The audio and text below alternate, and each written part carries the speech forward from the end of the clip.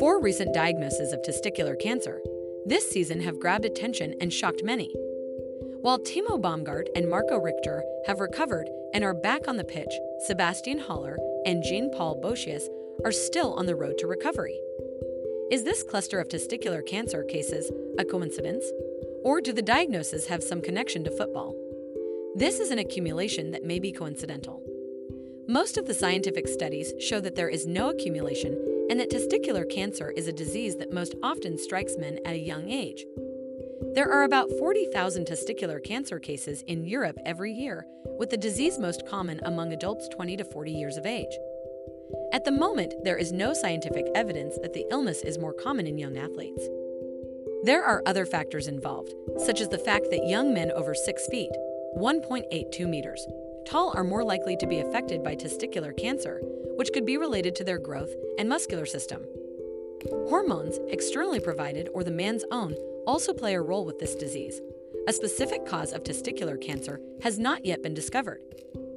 Cycling has been proactive in investigating a possible connection between the disease and the sport.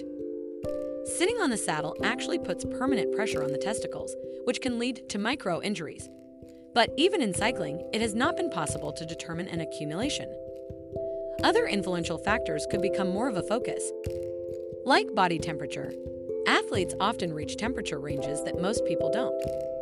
Intense exercises alters hormone balance, and genetic factors may also play a role in the diseases developing in young people. Scientists had yet to find any methods of preventing the disease. Testicular tumors are so-called germ cell tumors.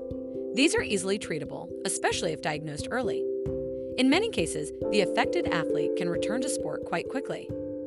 Even if, from a scientific perspective, there is currently no connection between testicular tumors and playing football, these cases have left players unsettled.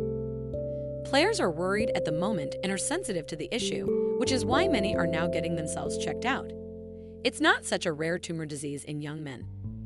Players do undergo regular medical examinations, but those mandated by the leagues do not routinely include urological checks. The usual MRI, where the pelvis and the thighs are shown. The testicles can also be seen on this image, and you can see already here if something is up.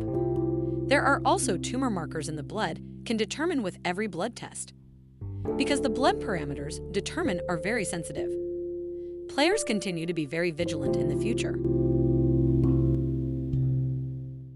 Remember to follow Golia and hit the love heart or share it with a loved one.